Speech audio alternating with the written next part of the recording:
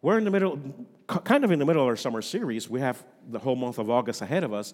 But in this month, we have been working, and we'll finish next week, with the first part of the Gospel of John. We've been doing a survey of the Gospel of John. We are dividing the book in two sections, as it is kind of naturally divided into two sections.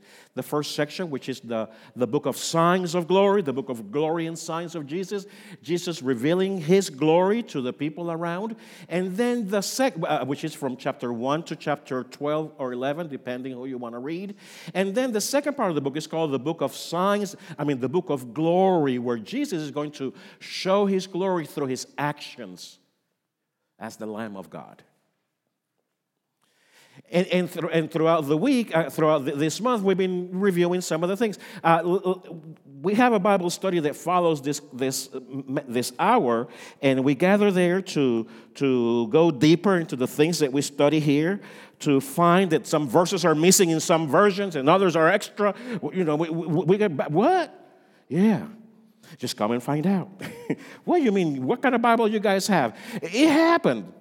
One sister was reading the Bible, and she said, wait, what's wrong here, Pastor? My Bible, dear Barbara, she said, my Bible has verses 1, 2, 3, and then it goes to verse 5. And Miss Linda says, I got verse 4. So we got it all together. We had the whole thing, but we had to put it together. It was an interesting Bible study, and we invite you to join us in the hour to follow after here. So in our first Sunday discussing this, we saw that Jesus' first sign, as Jesus is revealing his glory as the one who came from God to reveal God's glory, as the one who was the Word with God and was God and was with God and was God and came to live in the hood with us. This Jesus is now manifesting his glory, and the first demonstration that we saw was Jesus' power over the elements as he turned water into wine, as he ushers the kingdom, as he has powers over molecules and elements, and as he ushers the kingdom with the wine of gladness. And then not only that, but he's also the one to fill up our empty vessels. Not only with mere water, but with the best of wines. Last week, we surveyed 3 stories. It was interesting. We surveyed 3 stories of healing and wholeness. I call them stories of healing and wholeness because the healing was usually the vehicle for the sign who Jesus was. The healing was not the center of the entire episode in the 3 stories. The healing was the vehicle. The healing was the platform for which Jesus then said, I am the light of the world. I am the new life. And I am the one who forgives you and gives you a new life. We also discover how Jesus has power to heal and offer a new way of life as he healed a lame man, freed him from his sickness and oppression of traditions. Lastly, we also explore how Jesus has power over darkness and how he is the light of the world, and he can give light to the blind who was blind from birth. He now sees, he now has a new vision, he now has a new purpose to go forward in life. Jesus is revealed as the Christ, the Son of God, and that by believing in him you will have life. And this life is eternal. That is the purpose of the whole book. The purpose of the Gospel of John is to point to Jesus as the Messiah, as the Son of God. And that by believing in the Messiah, who is the Son of God, then we will have life and life eternal. This week, I want to talk about 2 stories which are found in chapter 6 of the Gospel of John. But before I get to the 2 stories, I want to read the scriptures, which basically has the center, has the core of everything that goes on in that chapter. That chapter is very complicated. It is rather long, so it starts with verse 1 and finishes with verse 70. So I think by 2 o'clock we should be finished. Okay. What? We won't. We'll finish on time. But this is the core of the whole argument when Jesus, in the first part of the chapter, manifests his glory with 2 signs, 2 miraculous signs. Then there is a transition where Jesus goes from one place to the other, and there he has a series of arguments, dialogues, and discourses explaining the meaning of the 2 signs. Now, in the service today, I will deal with the 2 signs. In the class, we will deal with the dialogues, the arguments, and the discussions. But this is the core of the whole chapter. This is the core of who Jesus is saying who he is. So listen to and for the word of the Lord as I read from chapter 6 of the Gospel of John, verses 32 to 35. He's already in this section arguing with some of the Pharisees and leaders of the temple because they're saying, how dare you say that you're the bread of life if you don't even know Moses, because Moses gave us bread. Jesus wants to clarify the record. We've been hearing a lot about clarifying the record. Jesus wants to clarify the record, and he says, and Jesus said, I tell you the truth, Moses did not give you bread from heaven. My Father did. And now he offers you the true bread from heaven. The true bread of God is the one who comes down from heaven and gives life to the world. Sir, they said, give us that bread every day. And Jesus replied, I am the bread of life. Whoever comes to me will never be hungry again, and whoever believes in me will never be thirsty. The word of the Lord. The whole core of the entire chapter is summarizes in one basic statement. Listen to this. It's very difficult. It's a very profound statement.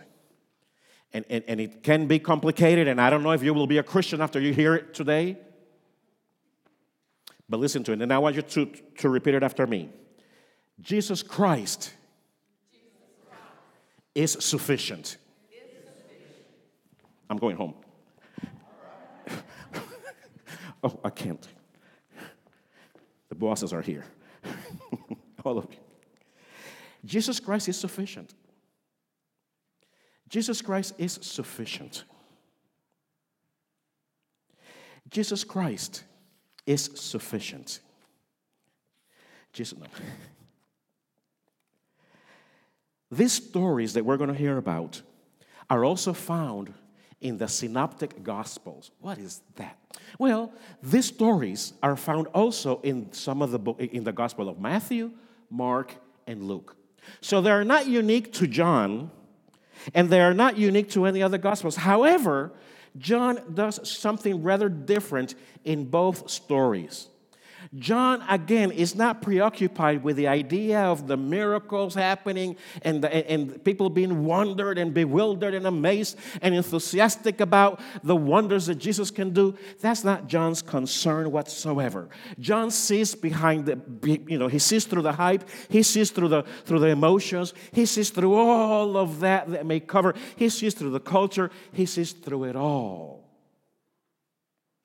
And John is going to summarize these stories in such a way that he's going to remind us, as we read other gospel, what he's referring to, but it's not the same meaning as the other gospel writers may have. You see, Jesus Christ is sufficient. For John, both stories are shorter, and they emphasize the glory of Jesus and not so much what's happening with the disciples. Both stories are pointing to the sufficiency of Jesus. This chapter begins with the feeding of the 5,000. That's the first story. The feeding of the multitude. The feeding of 5,000, the scripture says men. However, we also know that there may have been some women around there. You think so? Yes. You think there may be some children? Of course. So now that there's not only 5,000 people, 5,000 men, now we have a multitude of perhaps, let's give every man one wife, or no, let's just give half the men one wife. Rather, we have 7,500. Altogether. And if we give 3 children to those 2, you do the math. That's why I became a pastor, so that I don't have to do the math. But there's a multitude that is there, and interestingly enough, if you read the Gospel of John alone in that story, you get the impression that these individuals were there just for the fish and the loaf. That once they were fed, that it was okay with everything else. And they didn't care for it. Actually, the reason why they were there that John does not tell us, the reason why they had gathered there is because Jesus is finishing preaching the Sermon on the Mount. Matthew and Mark tells us that when Jesus was finishing his teachings, people followed him. And they followed him out to the outskirts of the city to listen to the word of God, to listen to these words that are coming from God, to listen to the one who may be the prophet, to listen to the one who has words that comfort my soul and my spirit. And they followed him. So these individuals are showing some level of spiritual hunger. And they follow Jesus to the wilderness to learn more about Jesus. John doesn't give us that detail. We get, as we read the other Gospels, and we get all the witness of what actually happened, of the limited witnesses that we have. It is immediately followed, this story is followed immediately by Jesus walking on water. Yeah. The dude walked on water. He didn't use any waders or anything, any big stuff like that. Revealing his glory again. In the first story, Jesus uses the bread, the feeding of their physical hunger also, as a sign of his glory. So the gift of grace in the first story is a vehicle to show Jesus' glory. In the second story is the other way around.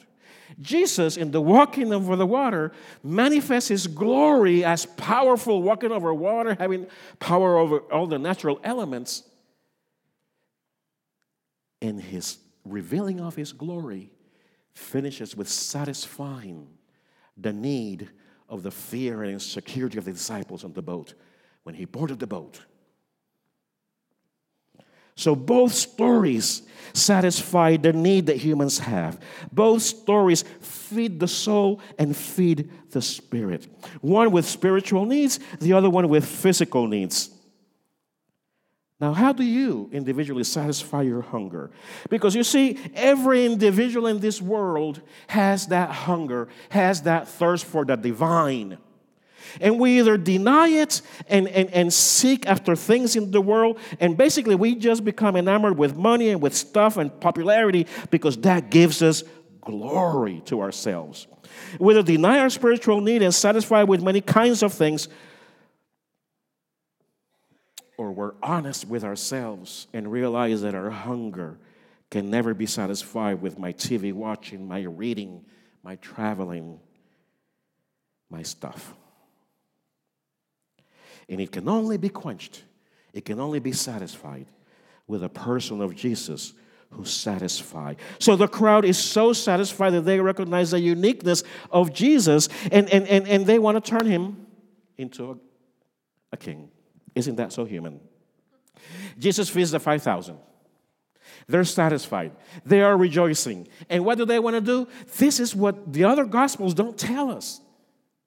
This is why John focuses in John that 6:15 and says, and the crowd got excited and they wanted to turn him into their king. How broken, how human that we take God's bread of life, God's divine, and we want immediately to make it into politics. Don't turn him into a king. They were turning into politics. Oh my goodness. They were trying to satisfy their need, and they go ahead. And this is what I mean by domesticating God. This tendency that the people have of experiencing is so human and so broken that we take the divine and domesticate it to fit our world and our experience, to satisfy our need and our pleasures, our convenience and our desires. You know how I know that? Because even though this crowd began with a desire to learn more about the Word of God, once they were satisfied physically, it seems that their spiritual hunger disappeared. Notice that I said it seems that the spiritual hunger disappeared. Now they wanted to turn Jesus into a physical, earthly king. And Jesus flees quietly. He disappears. So the crowd receives a spiritual blessing in word and bread, and they want to turn it political. They twisted and translated the power of God and God's grace into human categories. Not seeing the glory revealed, it seems that they may have missed it. You see, in this story, Jesus takes the gift of bread that satisfies not only our physical, but he also takes the spiritual gift of bread that has been feeding the people with his words. Because Jesus Christ is sufficient. They saw Jesus as a giver. How do you see Jesus also? Many of us, when we come to Christ, we have the tendency to see Jesus for what Jesus can give us. Right? And that's not bad. Because we were hungry, we were thirsty, and Jesus supplied that need. But then, do we stay there? You see, in this story, Jesus revealed his glory. Jesus reveals his glory by satisfying the physical needs. But there is something more than just our physical needs. So do we only see Jesus for what he can give us? Because if we do, we'll always want more. We'll never be satisfied. But if you should see Jesus not only for what he can provide, but for also who he is. The bread of life. Listen to this. Not a bread of life. Not a focaccia. Not a sourdough. Not a French Cuban or pan sobao. That's Puerto Rican talk. Not a bread of life. The bread of life. That will satisfy our hunger, will satisfy our needs, will be sufficient because Christ is the Son of God, the giver of eternal life. So Christ is sufficient. Quickly, in our second story is when Jesus walks on water. Jesus disappears from the crowd who wants to make him king. He kind of flees away. He goes over to Capernaum. Actually, his disciples also don't know where he at, so they get on a boat. They get on a boat to go across maybe he went across to Capernaum. So let's go follow him. So the disciples get on a boat and they head out there. When they're on the boat, again, this is a synoptic story. We see the whole picture when we look at where the story shows up in the other Gospels. John has no mention whatsoever, not even an inclination that Peter walked on water. None whatsoever. John doesn't mention it. John doesn't mention that the disciples were actually, seeing a ghost. John doesn't mention that the disciples saw a ghost. John simply says the disciples got on the boat to go to the other side, and while they were on the boat, they saw Jesus walking on the water. And listen to the words that Jesus said. This is amazing. He freaks out everybody there. They were in panic. They were in fear. They see a ghost again. We only know that it was a ghost because Mark tells us that they thought it was a ghost, not John. And then when Jesus sees the disciples, and the disciples see Jesus on the water, walking on the water, he says, and calls them out and says, "Do not be afraid. I am here." The Gospel of John has 7 typical I am statements of Jesus. Those are what we call the statements with a predicate nominate. Forget about that. Meaning that the statement I am is followed by a statement of a word that describes the verb. Okay? And there are 7 of them that are directly nominative, and they are, I am the bread of life. I am the truth. I am the resurrection. I am the good shepherd. I am the light of the world. I am life. I am the door. I am the bread of life. But if there are 7 of this directly, I am this. There are 7 also, James, that are non-predicate nominative that says, I am. And while they were fear and in panic, I am the words of God when God is introducing God's self to Moses. I am. And this I am is now walking on the waters, and guess what he's going to do? He got on board the boat. He got on board the boat, and their fear was dispelled. Their concerns of the storm was gone. They are safe and secure from all around because Jesus Christ is sufficient. Two stories we have shared this morning. One with physical and spiritual needs, one of fear and panic. Two stories we've had this morning. One with emphasis and need, one of emptiness and need, one of helplessness and powerlessness. Two stories this morning. One of spiritual and physical provision, the other of safety and assurance. Two stories, one for the multitude, one exclusively for the disciples. One took place before the multitude. One took place exclusively before the disciples. Remember I said that I wonder if these people really just abandoned, it seemed they had lost their spirituality. I'm going to not agree with that. What I think happens is God changes our appetite. You see that? When it was only about paying my bills, now it's about helping others. And when it was all about satisfying myself, now it's about giving to others. When it was only about me, myself, and my family, now the community has become my family too.